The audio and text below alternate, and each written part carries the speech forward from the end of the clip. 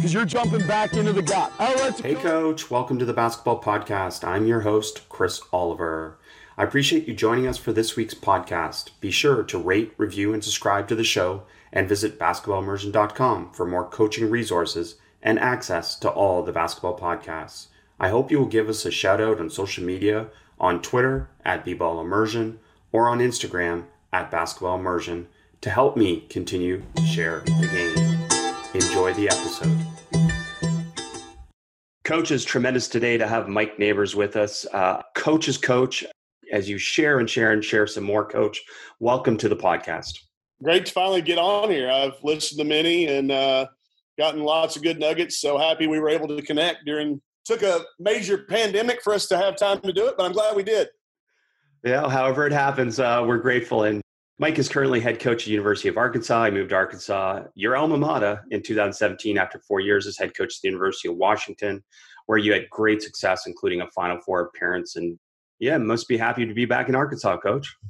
Good to be home. I think that saying you can't go home is often misused. You certainly can if you've been gone long enough, maybe. So good to be home. Great to be back around family and friends, and a place that I love so much. I went to school for 7 years. So. Well, we'll skip that part on the podcast, but I wanted to explore what you have referred to as the curse of the clinic, and something that I've thought about a lot. And I'm going to use you as an example to bring this home for coaches. You play with set fast break positions for your players, and how that is super for you. And I've used that as well at the college level, but it's not necessarily good for development at youth level. It's not that I do, what you do. Basically, I can't do what you do without deep critical analysis, can I? I don't think so. No, and nor should you. I think everything should be challenged and questioned and made into your own. And that curse that we talk about, we all go to a clinic and we hear a successful coach who the organizers have brought in to speak because of their success, and we want to model those things. So, sometimes those things should be challenged and made into what your own stuff is. And absolutely not even true for every college team. I mean, obviously, we didn't go undefeated this year, so there's a better way to do it. But you just got to do what's right for you. But that's where I think you come in, the place you're coming at it from. You got to listen to all the good ideas. You go to the clinics, and there's two curses. I think there's the curse where you try to do everything, and then there's the curse where you just are dismissive of things, saying, "Well, I can't do that because of this." So you got to find that happy medium in between the two, and I think that's what makes this game great. There's so many different ways to coach it and so many different ways that your team can be successful doing it. Well, it's great. It leads into something that we're going to talk about, which is a deeper dive into your whys. Yep. Even though you are a contrarian thinker, you don't do things just to be different, do you? No. In fact, I know it's easy to paint that picture that, if he says black, he says white. If he says go, you say stop. I'm not that way. And I know it's annoying. There's certain people that I know it bothers more than others, but I do not do it simply to be contrary. I do it because I want everything to be challenged. I use my staff as an example. There's a lot of times we'll be sitting in this office and somebody will have a great idea, and I may agree, but I may take the contrary side, the red team side to it, just to test how committed they are to their feelings and their thinkings behind it, and how committed and convicted they are in what they're saying, how well researched it is. So I'm not just trying to be contrary, but I want to be right. And my greatest fear is that I'm doing something wrong. Chuck Klosterman wrote a great book about what if I'm wrong? And that's always a fear. What if I'm doing something wrong? What if we're doing something wrong and it's hurting our kids? So I want it to be well thought out. I want it to be researched. I want it to be tested. I want it to be proven. I want there to be evidence of it. And when you go through those steps, then I think you can be confident in it. And then as a result of the confidence, you've got a chance to be believed. Not saying that every player believes in it always, but you stand a better chance because I am so convicted by it. I'm so convinced it's been researched. I will support it. I will defend it. And that's where it comes from. But you meet me for the first time or you sit around a couple of conversations, it'd be very easy to just say, he's just being contrary. He's a contrarian, and he's going to say opposite what I say just to start an argument. But that's certainly not the case when it comes to basketball things. Maybe some of my conspiracy theories, you're going to have a hard time talking me off of. But basketball things all have a why. Well, that's great. And let's get into some of your whys. Let's give us one example of one of the whys that you are talking about now, especially in terms of sharing with people that I don't just make this up. This is why we do it. Well, I think this is the best one to do because it just kind of came out on Point Guard Kyle PGC stuff and a little bit on Layson Perkins Coaches Summit. We did a piece on our functionally fast offense, which it's specifically named functionally fast because the two letters are FF, which mean Final Four in our world. So I wanted to find two words that meant the Final Four in abbreviation, could be that parallel, but also describe how I want us to play. I want us to play fast, but only if we're able to function. So within that, we specifically do not use the term 1, 2, 3, 4, 5 or point guard, shooting guard, small forward, power forward, post player to describe our players.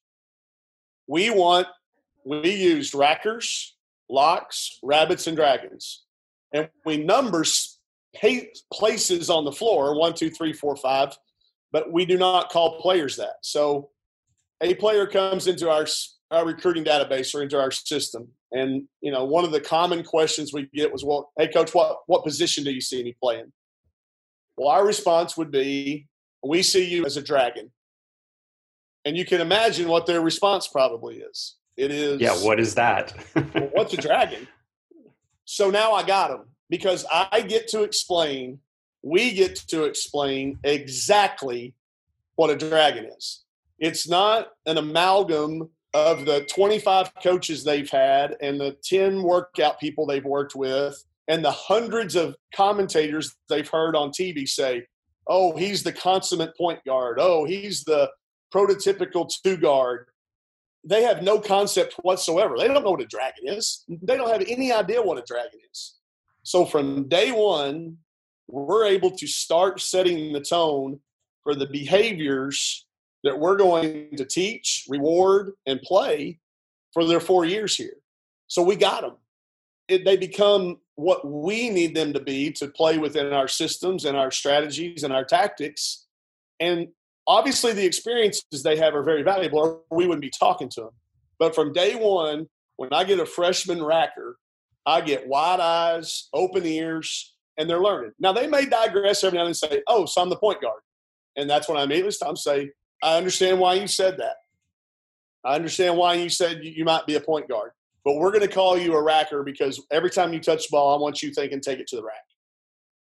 Our locks are people that run to that lock spot and get their feet set and get their hands locked and get their feet locked and get their eyes locked. They're specifically used terms. The rabbit, she's got holes that she runs and hides in. She's got times that she sprints up out of there. She's got to have rabbit ears up to know when to set step-up screens and drag screens and go cuts and all the things we ask her to do. Our dragon, everybody wants to be the dragon because of Game of Thrones, and they just think it sounds like cool. But they also get to be the last person across the court. They're dragging behind, and the dragon is a killer shooter. So we use those terms to obviously first say that we are positionless. We're not going to be like everybody else. Your definitions of 1, 2, 3, 4, 5 are different than what we're doing. So we get to explain the behaviors that we're looking for from day one all the way through. And it's amazing how quickly they pick up on it. It's always my coaches that struggle with it. The coaches that come in from new programs that have been coached in the same way for 15 or 20 years. The players get it, and you won't hear the word point guard thrown around our practices hardly ever at all, or shooting guard.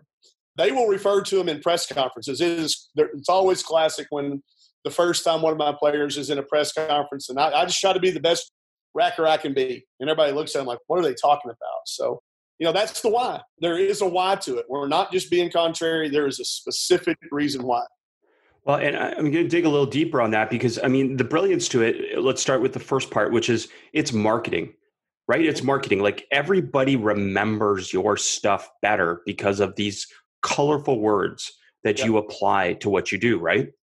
Well, it's funny. I've got a couple of, how it is whenever the local college starts to run something, the neighboring high schools and youth programs take it on. Well, a lot of people have started to mimic it. And I'll get a text every now and then, Coach, we call ours the sniper and the trigger and the lion because we're the Lions. It's amazing how people take it and run with it. And it just, it does all of us around here, it does our hearts good to know that people are taking it, they're making it their own, they're making it successful in their way. But, yeah, I do think there is a certain amount of it that, again, if I ever hear anybody doing it, I know they've probably heard us because this is something that, to my knowledge, I'm not sure anybody had ever started to use before, but I borrowed it from football coaches. I've studied football coaches for the last 15 years, and I kind of borrowed it from them. They always had the Mike linebacker and the this and the that, and I just thought those were cool. So we've made it into basketball, we've made it into ours, and I do think, as you mentioned, there is a little bit of marketing for us that becomes a recruiting element as well. We're a little different, and that's okay.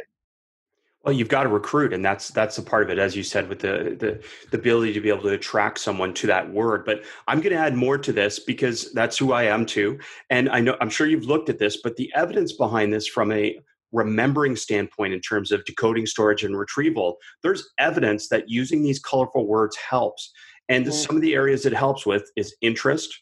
Obviously, it right away, the people you tell them these words to are interested because it's different, right? So it attracts their attention. And then the second part, which you do a great job of, is comprehension. Like you explain what they mean. So now the person is able to associate, visualize, which is a huge part of that. And then within their brain, they're able to consolidate this because there's context. And it's just this really dynamic process that there's tons of research behind this. And I think it's tremendous. And whatever the words are you use, right? This is important to be able to give your players this context and this visualization and this dynamic remembering process. Yeah, and it comes to, it becomes our language. We speak a different language. We're speaking the same language, basketball language, but our dialect is just ours. All the books you talked about, when you read Made to Stick by Chip and Dan Heath, and when you read Spark and you read all these things about the way the brain works, the teaching methods, it's all kind of that brought together to make sure that your words speak in images too. My kids always they always laugh. We have to, chin on shoulder. We always start. That's the way we defend the post. Chin on shoulder. Stop the film. Hey, is your chin on her shoulder? And it's easy to determine. You look and her chin's usually in her back, or under her arm. We want your chin on her shoulder. If your chin is not on her shoulder, it's easy to see. It's easy to correct, and it's a constant thing. We see kids fighting to get the bottom of their chin on the point of an offensive player's shoulder. The one that my group, when I say crack to corner, I mean their butt crack. Love it. Pointing to the corner, and it gets a giggle still to this day. But you know what? They never forget it. They never forget it. But so those types of things, yes, they're easy to remember. They speak in images. They're visual. It attracts all your learning types. They see it. They hear it. They perceive it, they comprehend it, and then they can now go do it. They stand a better chance to go do it. If you say something as a coach that takes away from their focus, we could spend an hour talking about focus. Research showing that if you distract a player who's engaged in something, it may take them 5 to 7 seconds. If they're extremely focused kid, if I distract them during a live ball, they stand no chance of refocusing within the next 5 to 7 seconds. It's just human nature. And the least focused of your kids, it may take up to 20 minutes to refocus. So think about how much you can screw a kid up trying to coach during a live ball. So all of that stuff goes together. I think it's all very intentional. And I think we have to be that way because our time with our players is so very limited. We can't waste any of those moments, any teachable moment. So we've got to be very intentional. We've got to be very specific, and we've got to be very consistent. And I think that's how you turn things around quick. The question always is, how can you turn a last place team into a team that's contending fast? And it's all little things like this. It's a bunch of incremental gains in small areas. So although it takes me and our coaches a long time to come up with these, we've got the time. It takes the kids no time to grasp it. And I think that's why our freshmen can come in and be successful. I think it's why a transfer can come in here, junior college, anybody can come in and be immediately comfortable to go out and play. And then you let them go play. And once they know what you're saying, you let them go play. Well, common language speeds up learning is what you're referring to, which is absolutely true. And then I want to come back to something you said in the middle of that, which is live ball coaching. Can you talk about that? Because I find that's one of the biggest problems for coaches is not understanding how not valuable that is. Yeah, and I did it. It's in one We've of all my. done it. We've all done it.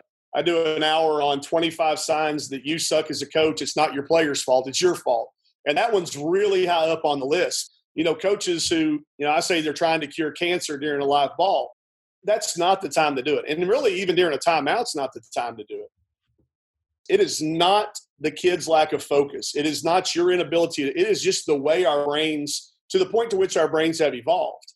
We're not to the point where we can handle all of those things and then be expected to go out onto a floor where you're required to make immediate split-second decisions constantly in this game.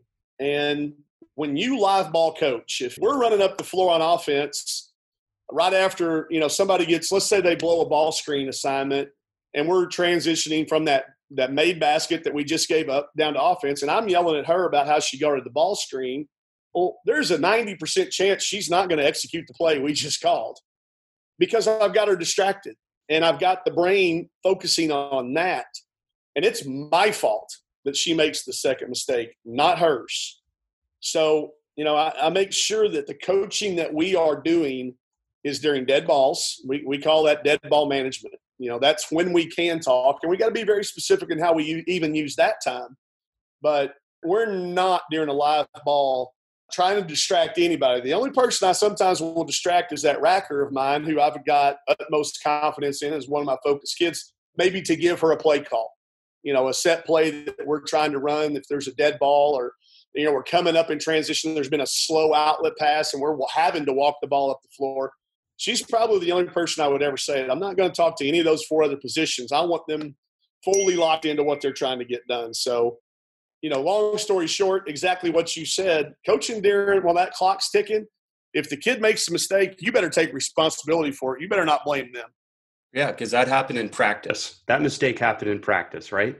That's where all of our coaching takes place. But just add a little bit again to the evidence behind it. When players play, I don't think coaches understand. They actually have a really narrow attentional focus. Mm-hmm. And when we communicate to them, it broadens it.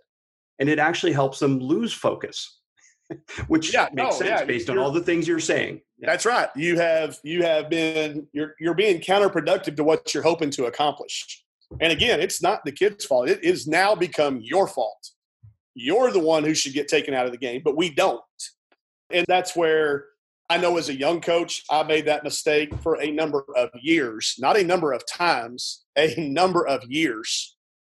So, I think that's where experience comes in. And again, if we want to get 1% better than somebody, we've got to do this 1% better or 5% better or how much ever percent we do this better than maybe our opponents. That might help us offset the fact that maybe they've got a better basketball team than we do because we do what we do better than what they do. And, we stand a better chance of doing that. Again, that came from my inexperience when I stepped into the Pac-12 and walked into that head coaches meeting and saw Tara Vandiver in there and Charlie Turner Thorne in there and Kelly Graves in there and Paul Webb, all these people that were in there, and I'm looking around and I immediately flash back to my pawpaw neighbors telling me that if you ever walk into a poker room and you can't spot the chump, that you're the chump. Well, that's how I felt, walking into that head coaches meeting, like, what can we possibly do to be different, to catch these people? And some of the things are what these things we're talking about.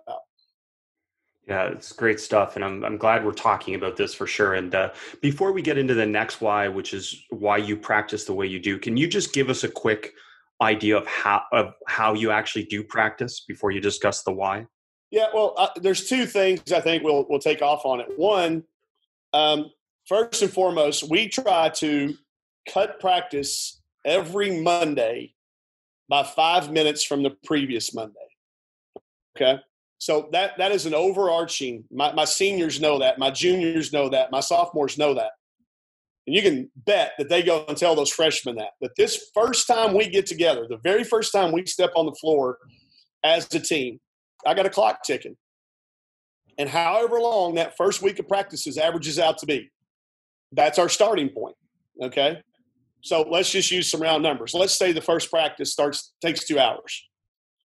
Well, average that whole week, they average 2 hours. Next week, they need to be an hour and 55 minutes. The next week, if we do it, we go to an hour 50, we go to an hour 45, we go to an hour 30.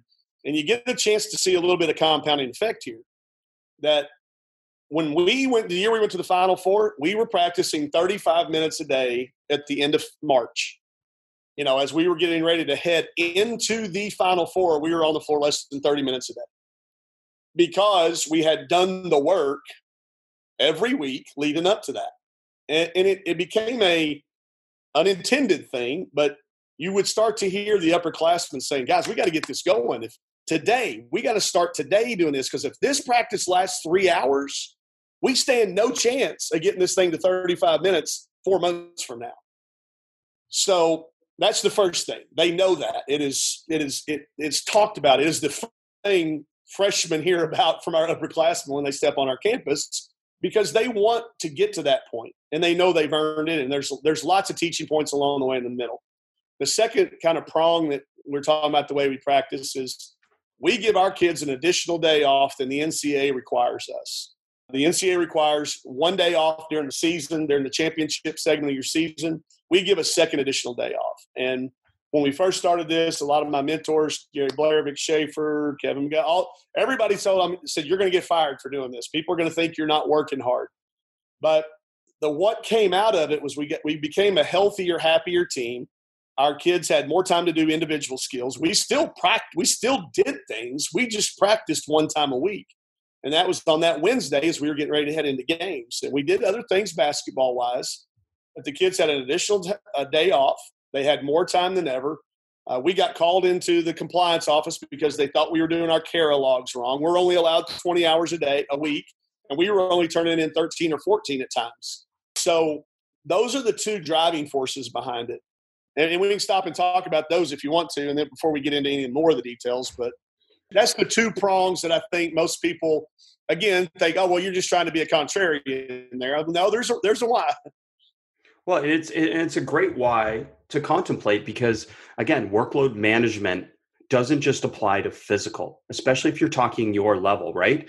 It's right. All the mental things that go with being a student athlete as well that are a part of it. And sometimes we keep them as separate, but those things weigh on the athlete as much as the physical.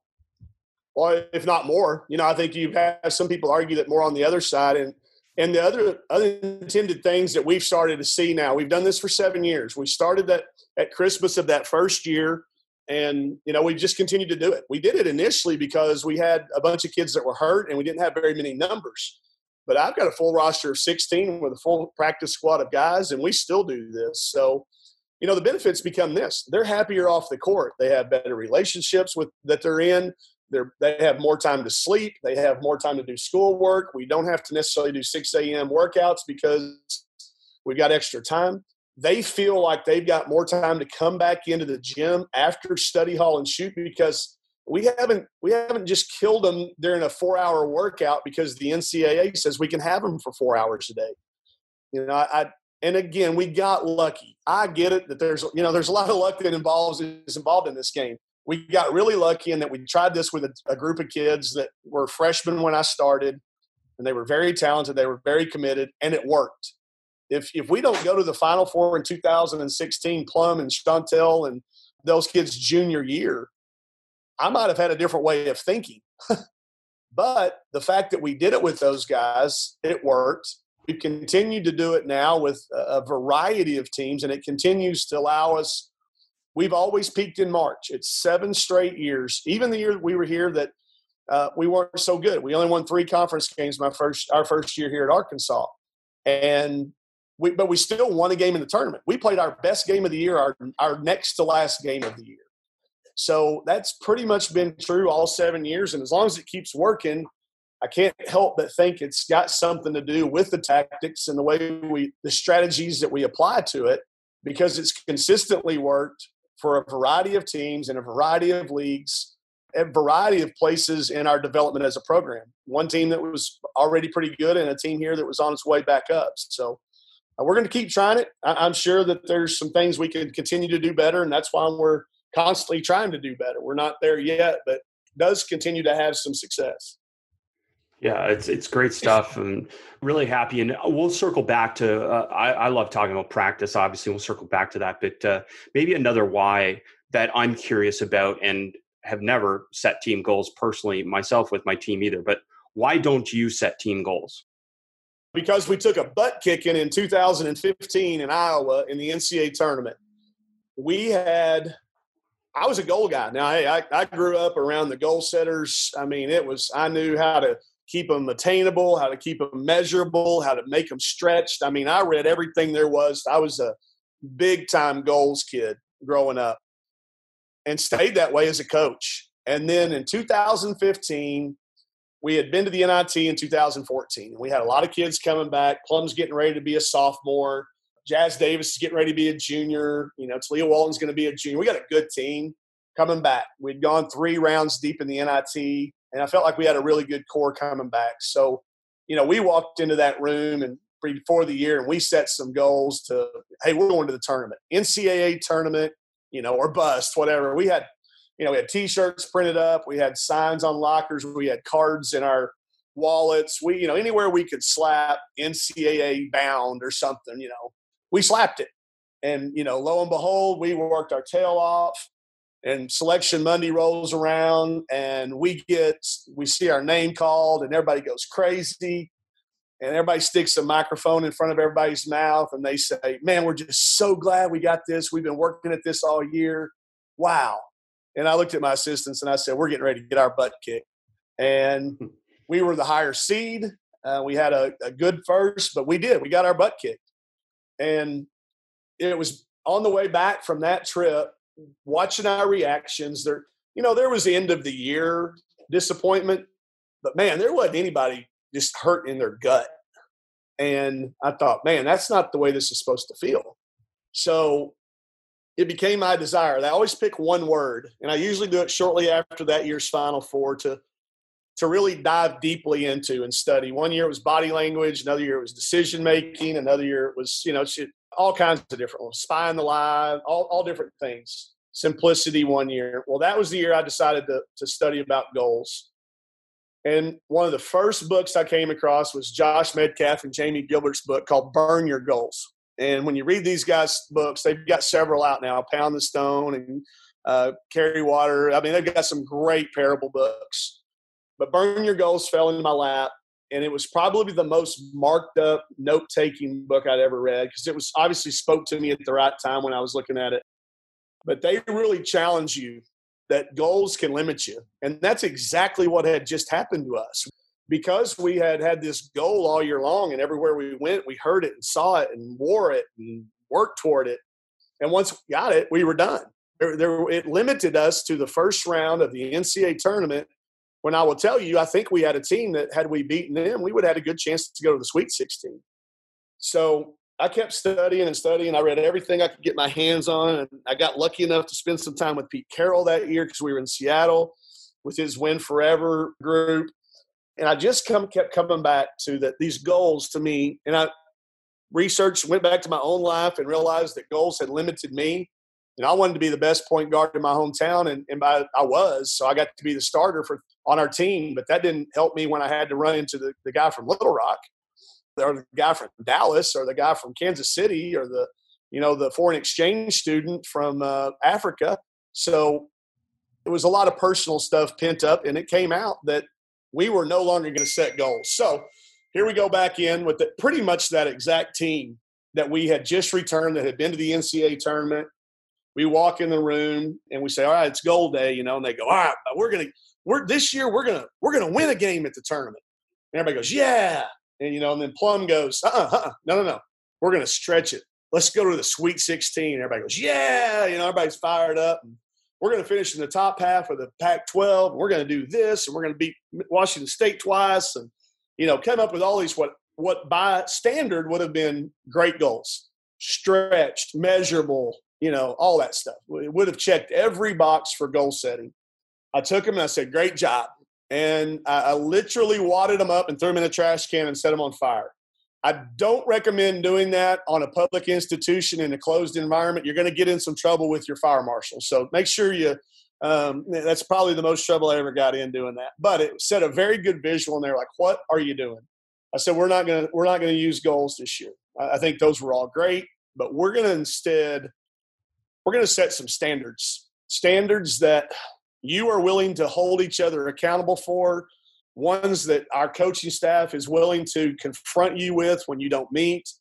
And we're going to think of as many areas as we can around our program, and we're going to go on a retreat out to the Whidbey Island, and we're going to sit around until we come up with what we're going to call evidence of excellence."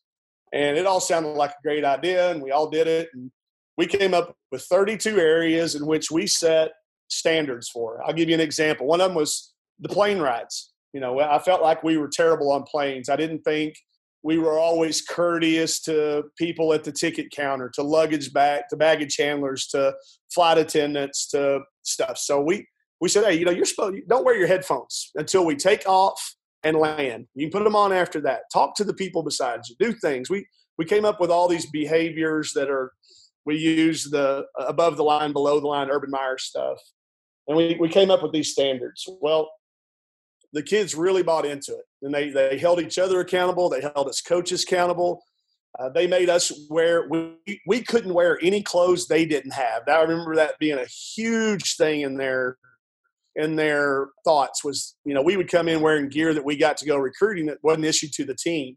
So they said, "All right, coaches aren't going to wear anything." So we did that as coaches. There was a fine if you wore something that a player didn't have. But we lived it. I mean, we held each other. The players held each other accountable. Coaches held coaches accountable, and vice versa. Players to coaches, coaches to players. Never one time did we talk about going to the NCAA tournament. Did we talk about winning a game? Nothing. What's next? That's a good West Wing reference. We can get into West Wing later. But, hey, what's the next thing? What's the next standard? Well, as that season progressed, we obviously had a good team, and we started winning some games maybe we shouldn't have. And the next thing you know, we get in the NCAA tournament, we win the first round game, and we're a 7 seed, and we're at Maryland, who's the 2 seed, at their home floor. ESPN had just said that they were maybe a 2 seed that actually could win the whole thing, the best 2 seed there was. And because we weren't goals driven, because we hadn't had a goal to win a game at the NCAA tournament, we went out and knocked them dead on their home floor, won by double digits, advanced to the Sweet 16, get to the Sweet 16. Now we've got to face Kentucky in their home arena to go to the Elite Eight. We knock them off in front of 7,000 people. There's still no talk about goals. It's what's next. And now you're in the Elite Eight game. The next thing you know, you win that thing and you're in the Final Four. There is no chance, no way whatsoever we go to the Final Four that year had we used goals, because our goal would have been to go to the Sweet 16. And I'm telling you right now, there's no chance after we made it to the Sweet 16 that we would have survived that trip home, back to Lexington, and been able to win 2 games, having known that we had reached our goals. So that's a really long story to a short question, but that's why it happened. And then now that we've continued to do it, I'm more convinced than ever that there's not one scenario that I've ever heard of where properly set standards could not have, at the very least, accomplished the exact same thing as a good set of goals could have accomplished. And you don't give yourself the chance to be limited. So you're eliminating that, plus you're able to achieve everything a good set of goals could have done. Dave Smart is one of the best coaches in the world, and now you can learn from him with never before available access. 3 all-access practices and 1 defensive coaching clinic are available at davesmartbasketball.com. What makes these all-access practice and clinic videos so unique? Dave Smart has won 12 national championships and has a winning percentage of 92%. Dave Smart's force weak hand defensive system is world-renowned and has never been shared in this way before.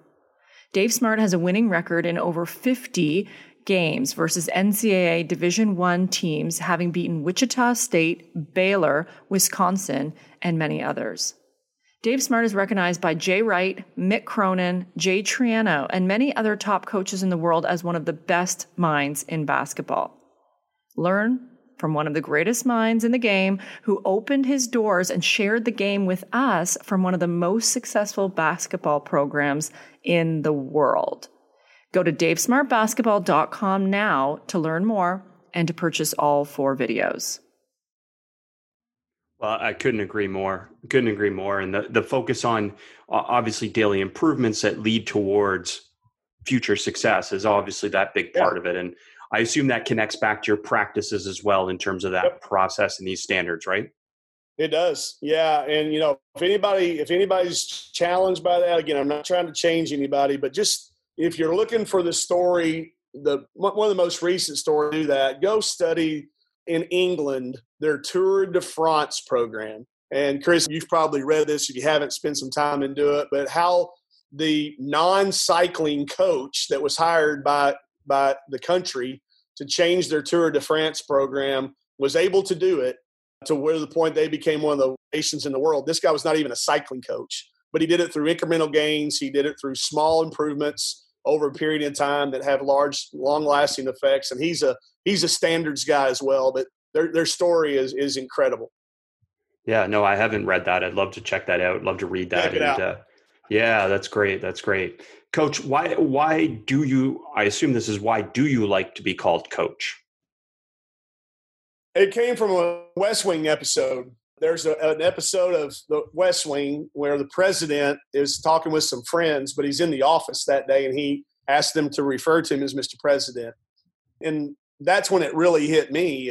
It allows me to separate being a human being around these kids the rest of the time and to remind me that I got a job to do as well. If I let them call me Mike, or I let them call me, I let them get away with Coach Nabes every now and then. But there's always going to be a coach in front of it. And I have them refer to everybody on our staff as a coach, even if they're our video coordinator or our GAs or whatever. I want them referred to as coach, because that is what separates us from the duty of our job and the responsibilities of our job. My kids know, our kids know that they're all going to be treated fairly, not necessarily equally. They know that they're all going to be given the same opportunities. They're all going to be valued. They're all going to be essential, but not necessary. They're all going to be necessary, but not essential, but not necessary. They know that. And that being called coach is what allows that to happen on a daily basis. If they refer to me as Mike or neighbor or, whatever, I think there's a chance for me to have some slippage there between the position that I've been charged with filling in their situations in their lives. And if we don't hear that, I think there's just some opportunity for slippage to occur. Not guaranteeing, again, just because you're called coach, it doesn't mean that you're going to, get the respect that you should get. I never can. I've got to go back and look this up, Chris. I never can remember to quote properly, but this is not our saying, but leverage is the lowest form of leadership. And if me being the coach, because I said so, because I said, because this, because that, you can do it that way. You can certainly be a leader in that capacity. But it's the absolute lowest form. It's the easiest one to get by with. It requires the least effort on your part. So, I guess that's where that comes from. We want to be and need to be referred to as coach. I think there is a why to it, and it's not just a power trip. It's not because we're trying to use our leverage. It's because we need them to know, and we need to hear that be reinforced on a daily basis with each other. Well, this connects with me at this level, which is there's these types of power that people have over other people. And one of the most traditional ways for coaches is this positional power, that with your name comes power. But obviously as coaches, we want to move beyond that. We want to move beyond coercive power, reward power, positional power, and get into what you're talking about, which is power based on our expertise, our knowledge, and referent power, which is this power based on your strong interpersonal relationships. This could be where we categorize your, just the whole compass of the program that you put together for your players. Yeah, and if any readers out there that haven't come across Carol Dweck and mindset, a lot of that comes from that background. That's the point where you meet each other, and all the things you mentioned. That's what that is all about. It's about us getting to the point to where our position and their play meet and intersect to the point that we bring value to each other.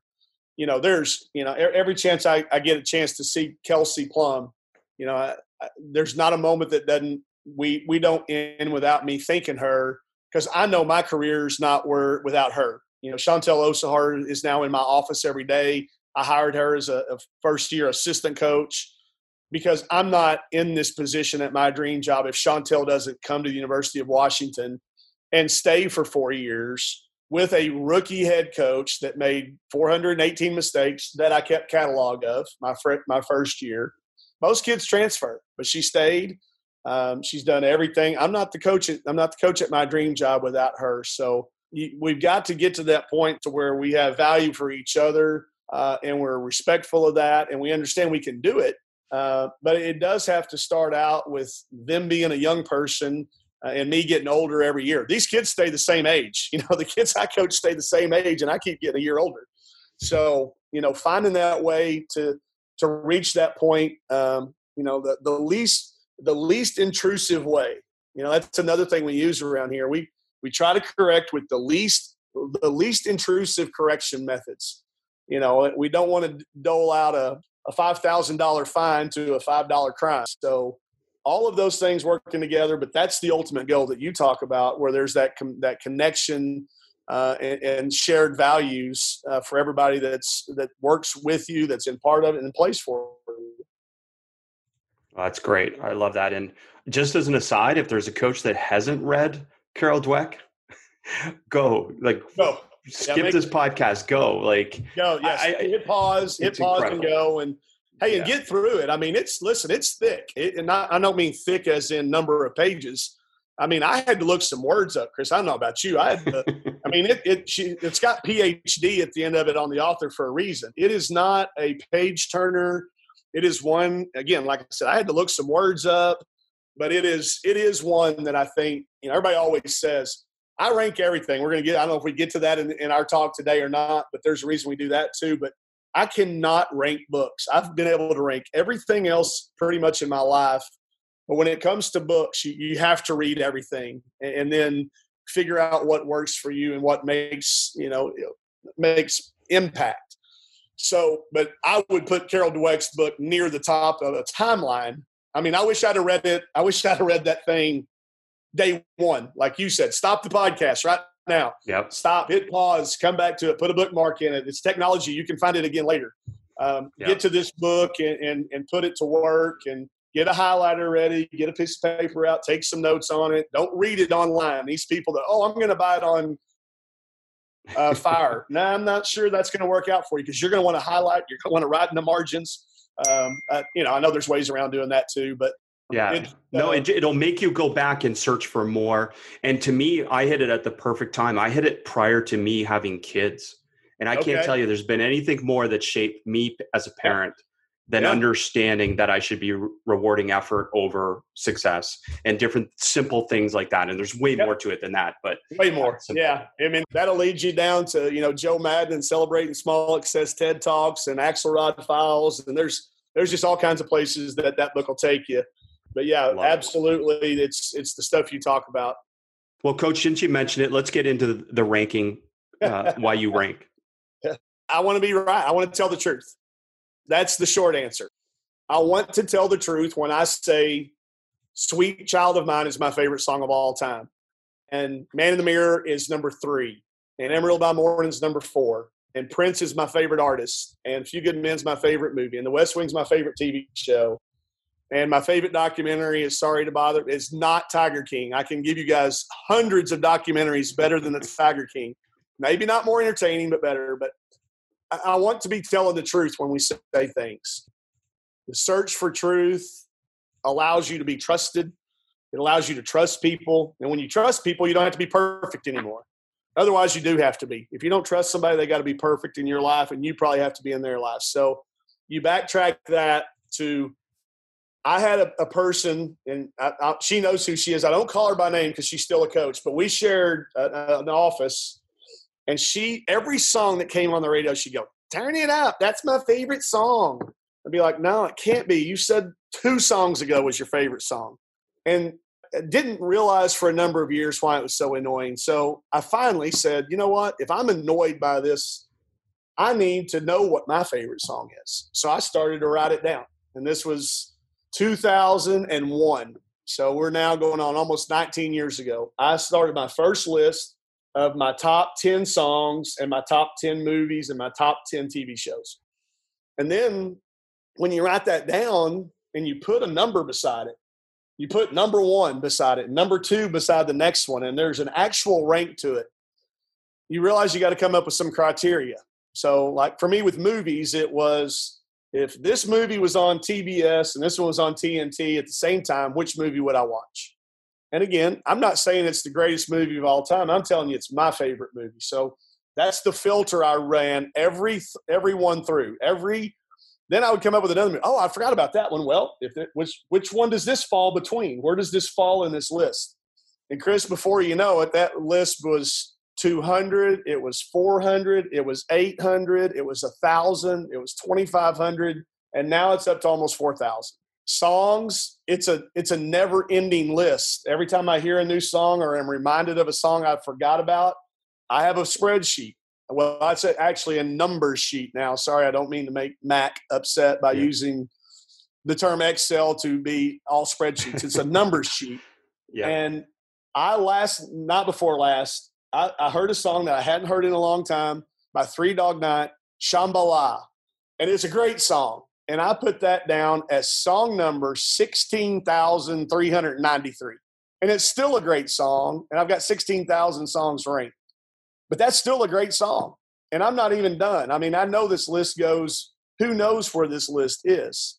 But I know that song is 16,393 now. And I know Sweet Child of Mine is still number 1. And until something comes along that's really, really good and stands the test of time, it's probably not going to be changed. And I know Prince has been number 1 on my list since 1981. But I wrote a number beside it in 2001, and it hasn't changed. Even when he died, even when they had a big Grammy ceremony for him the other night, I've had Prince as my number 1 guy since 1981. And it's not changed. And I'm telling the truth. And when people say, well, Prince is mine. Well, maybe he's not. Maybe it's this. Maybe Prince is my guy. He's number 1. He has not been tested. He's been tested, but he hadn't been challenged. He hadn't been beaten yet. In your world, yes. That's great. And Coach, I got to ask. Go. Because I got 2 questions here. Because this is incredible and impressive. How do you bring this into your coaching? How does this manifest into your coaching, this ability to be organized or to rank things?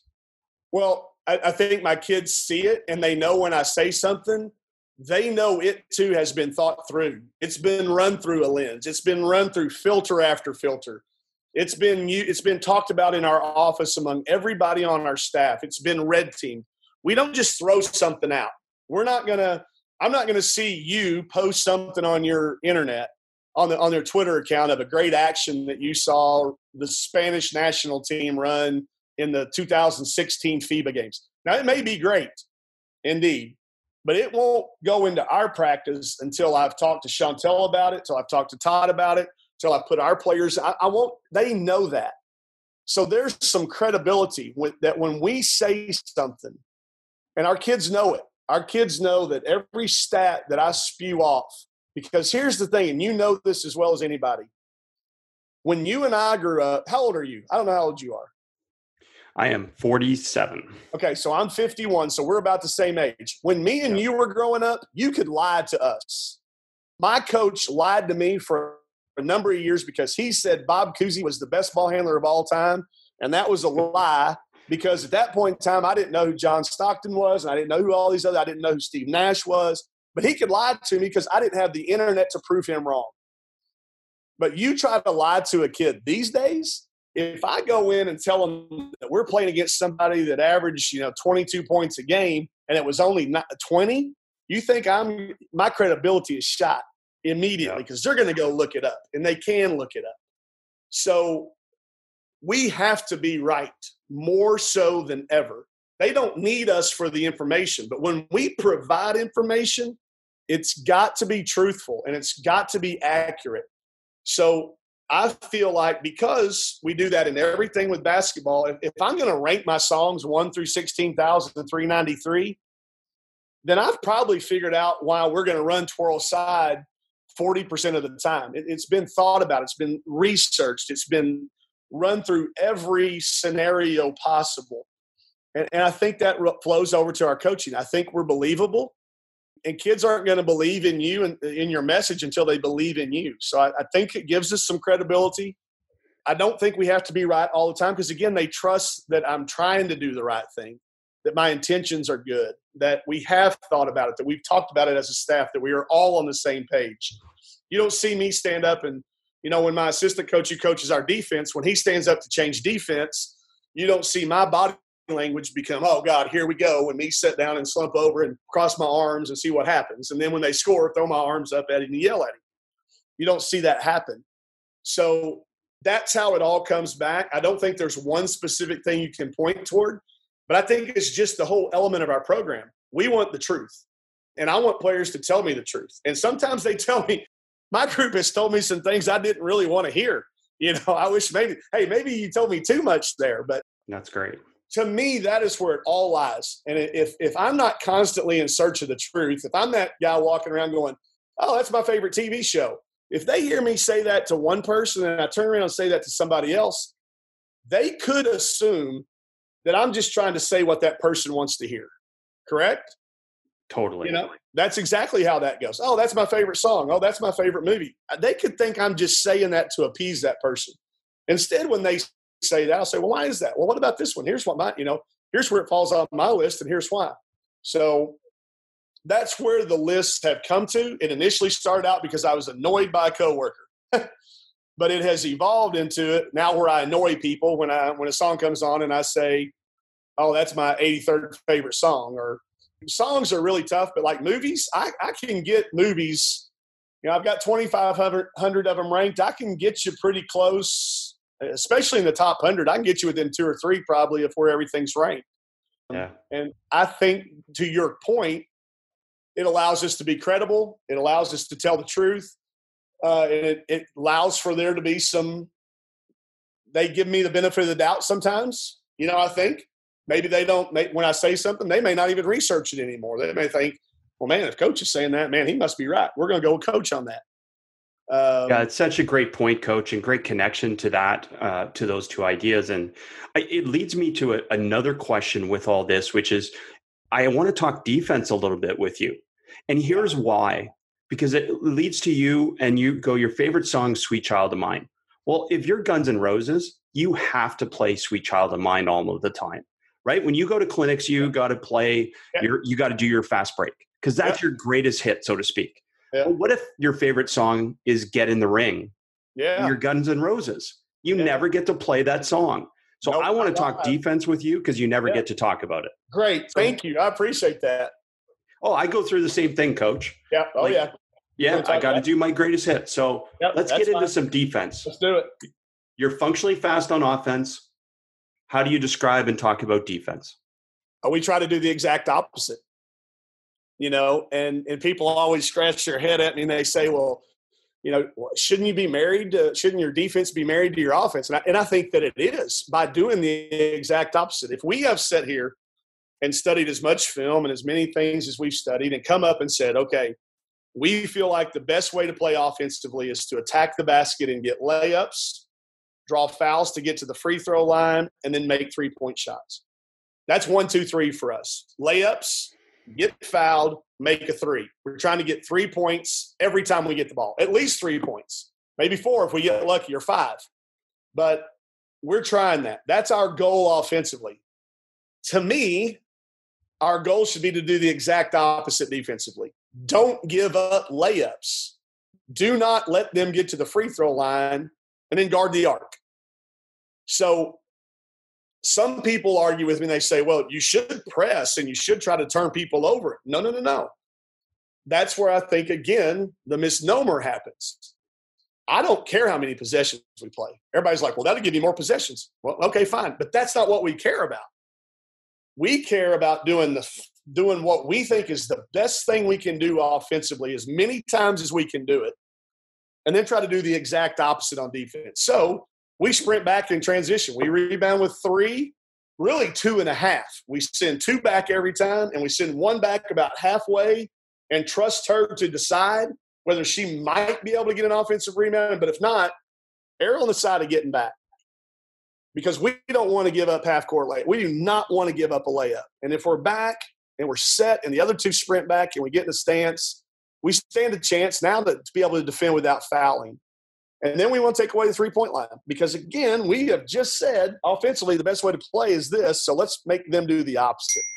So our defense becomes that. Our defense becomes a little maybe slower, not, but we're trying to make somebody not functionally fast.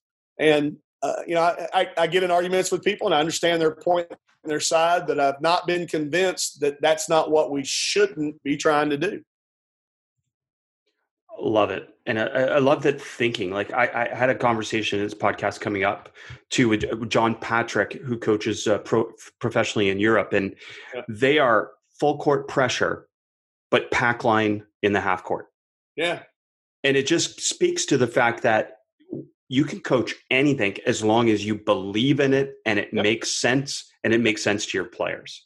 Sure. And how do you communicate this to your players? Because I imagine initially that's kind of messing with their heads a little bit in terms of the 2 differences. Well, I think we make it into a relationship type deal. We always say, hey, if these are the things that make you feel loved, you mentioned mindset. I would also add Gary Chapman's book, 5 Languages of Love, to anybody in there. Yep. These are the 3 things that make you feel loved, okay, when you're doing it. Well, shouldn't you try to find somebody that can give you those 3 things the most? You wouldn't want to do the opposite, because this is what makes me feel good. So we put it in that context. This is what we're trying to do on offense, right? And you love this. Well, why don't we take that away from the other teams? And that's when you get that buy-in that, this makes some sense. And it also gives them the sense that, we're kind of doing something that's thought through. It kind of makes them feel smart. But again, it doesn't work if you can't ultimately end up beating some teams that group of kids never thought they could beat. And there's got to be some reward and some success with that. So that's why I think you've got to be right in this. If you've got these great theories and you go out and it never works, then I think now you've opened yourself up to some question. But right now, it's kind of hard for people to argue what happens because, 2 years in a row, we've gone into the SEC tournament, knocked off teams that were seeded and ranked considerably higher than us. We've beaten a number of ranked teams over the last 7 years. The number of upsets, double-digit upsets that our teams have been able to have.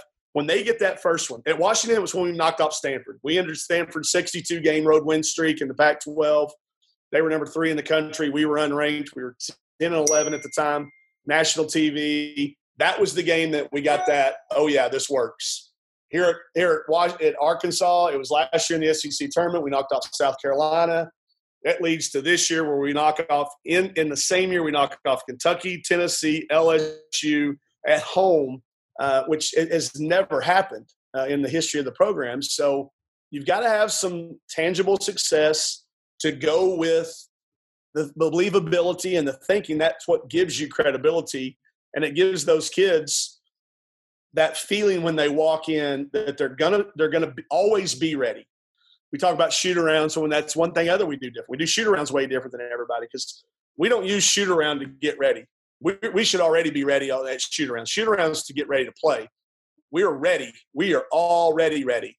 So if you stay ready, you don't ever have to get ready.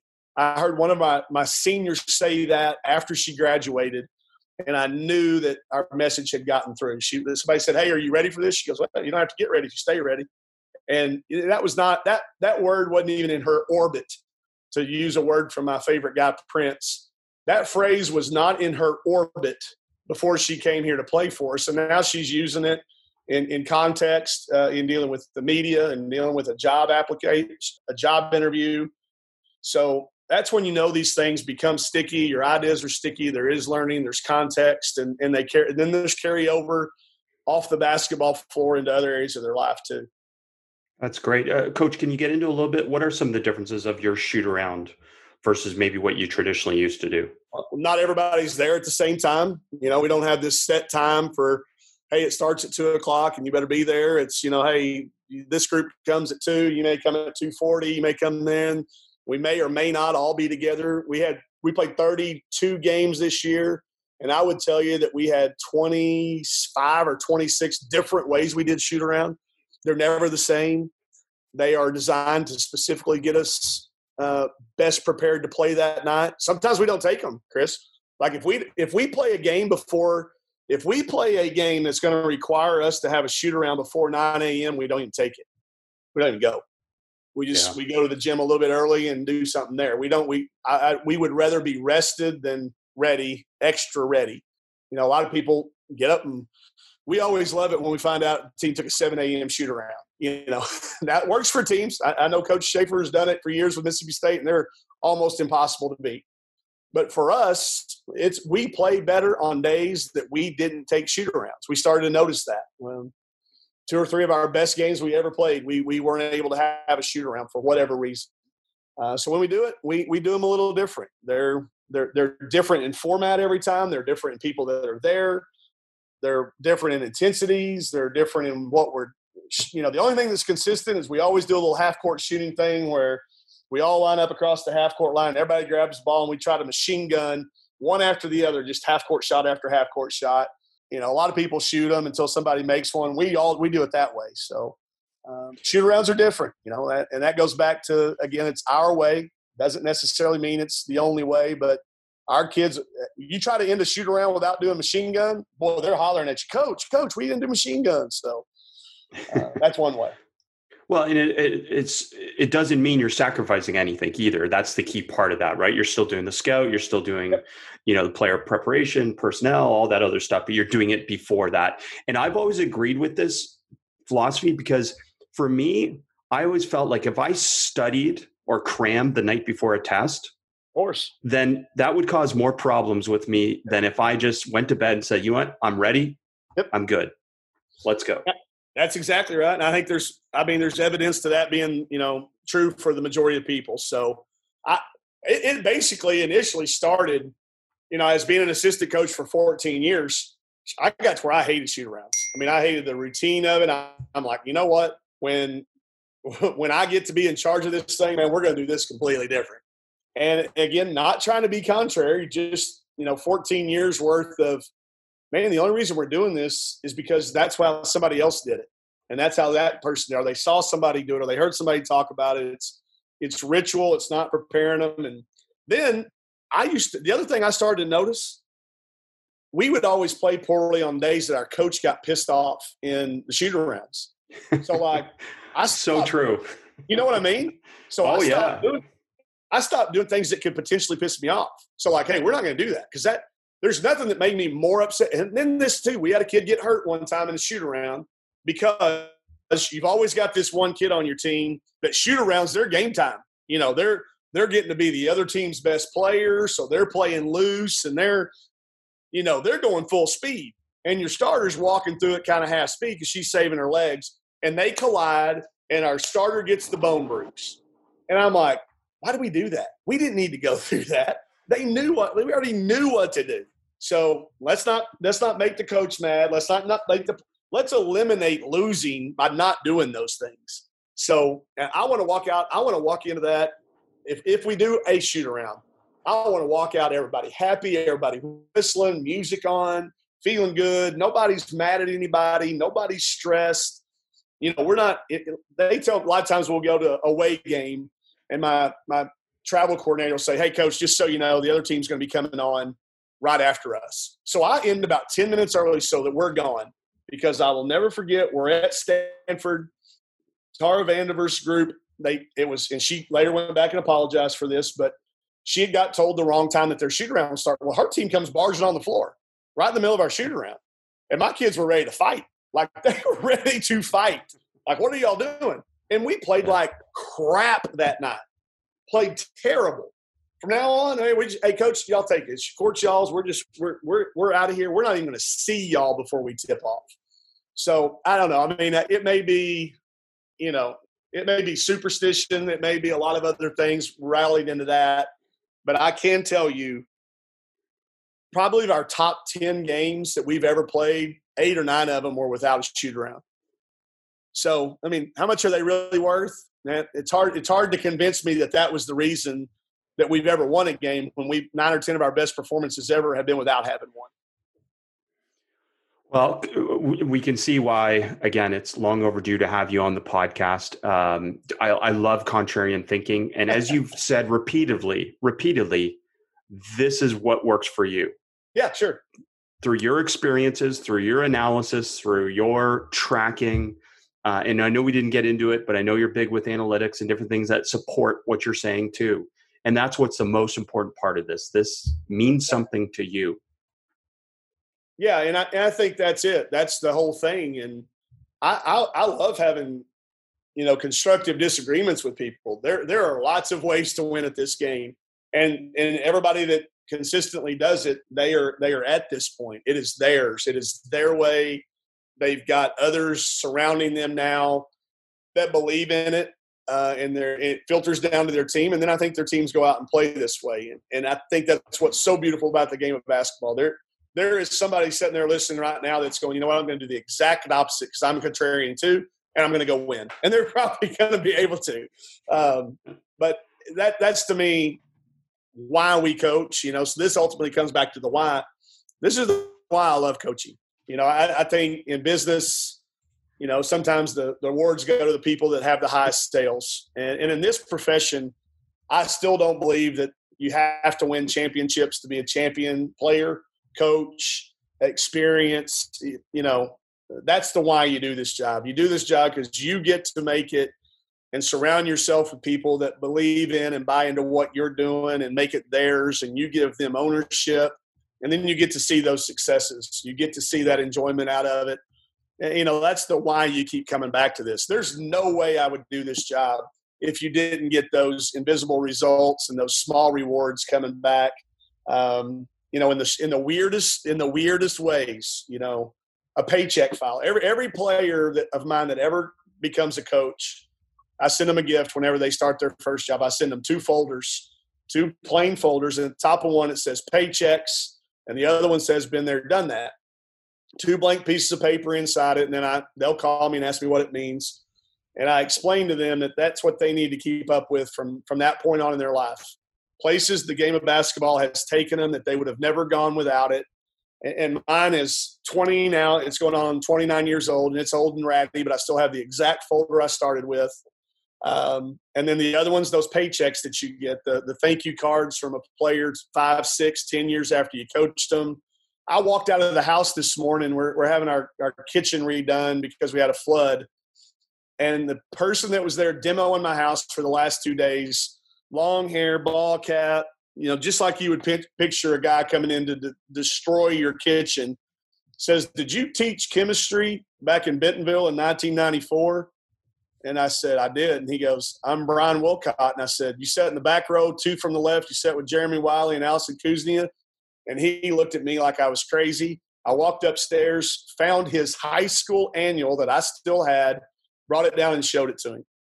That's the why you do all this stuff. That's the why you keep that annual. I've had the Bentonville High School Tiger Annual from 1994 that I can honestly tell you I'm not sure I've cracked the spine of since I got it in 1994.